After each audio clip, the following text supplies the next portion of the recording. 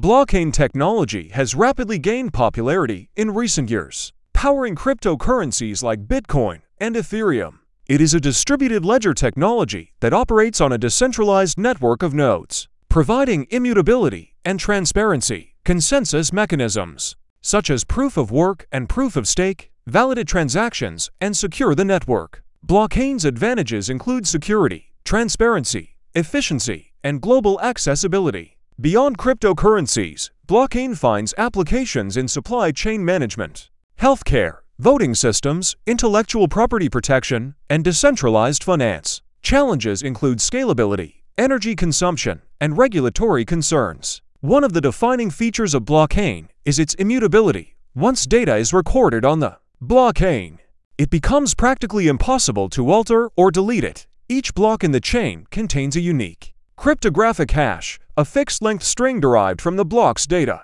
This cryptographic hash serves as a digital fingerprint for the block, ensuring its integrity. If any data within the block is tampered with, the hash changes, immediately alerting the network to the unauthorized modification.